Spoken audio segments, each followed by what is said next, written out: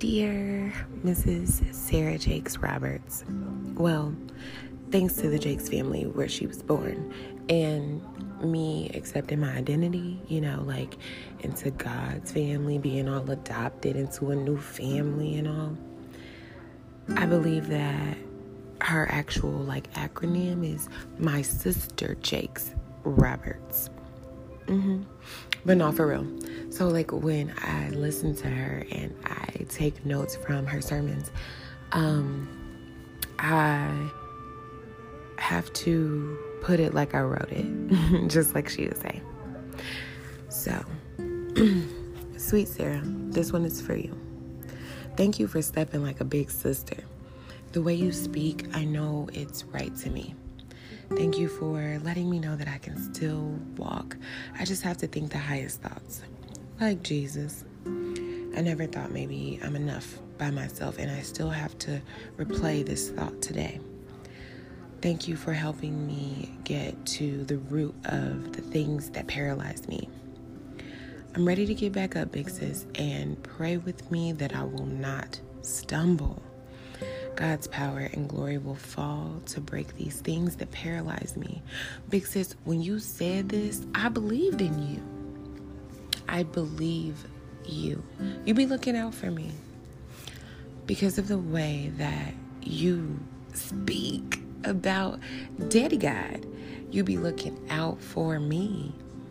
You say that there's no room for his love in these things to live in me. So right there, I began to forgive for who I used to be. I began to forgive me for who I used to be. I said, okay, now where do I begin to carry it? I look back now on From Grace to Grit. The strength of my character still questions, what does it mean that the edifier has a little bit less of a gift than the prophet? And I'm not saying that I'm less, but did I really need that much edification? I felt so gifted with this language, and I still don't even know what I be saying. Never mind. Grit in return, right? I asked, like you said, for the grace to stay in the room once doors were open. And I asked this when I got into rooms that I couldn't even understand I was in, I was the only black girl on the floor mixing chemo. I mean, right off the rip I was working in specialty pharmacy. I was in rooms, okay, that I don't even understand why I was in the room. But you told me, big sis, you sent me to work, and you told me I had to bring you to work with me. In the cancer center, I had to put you on the YouTube up there for them people, because I had to bring grace. You said that his grace it was sufficient. It was gonna open doors and keep me in the room. You said that his grace was going to make up the difference from my ignorance to continuously lead me to where his destiny is going. And I thank you for reminding me that I'm good seed. But I so badly find myself having moments where I want to be fruit, okay? I want to be berries and strawberries and the pomegranates and all those pretty little foreign fruits that look nasty, but they may taste good. I want to be fruit. But it helps me to remember that where God has planted, really planted, no enemy above the ground can touch the seed, Thank you for that visual. I had to find my enemy to find my seed. Wow, spirit of addiction.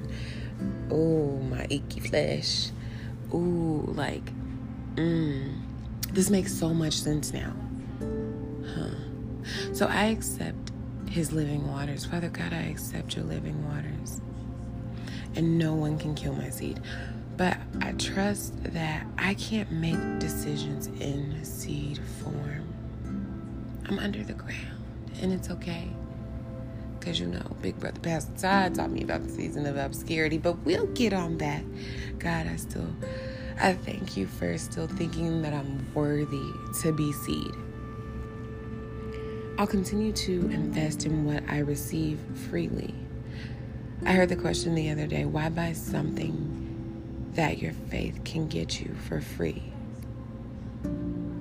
Why buy something that your faith can get you for free? So, in the name of Jesus, right now, before God and Sister Sarah, I'll keep believing that my fruit will produce because of the faith I have in what I've learned from you, Big Sis, and some of my other kingdom siblings that I don't know yet. But for real though, in your holy name, Jesus, I pray. Amen. Signing off, sis.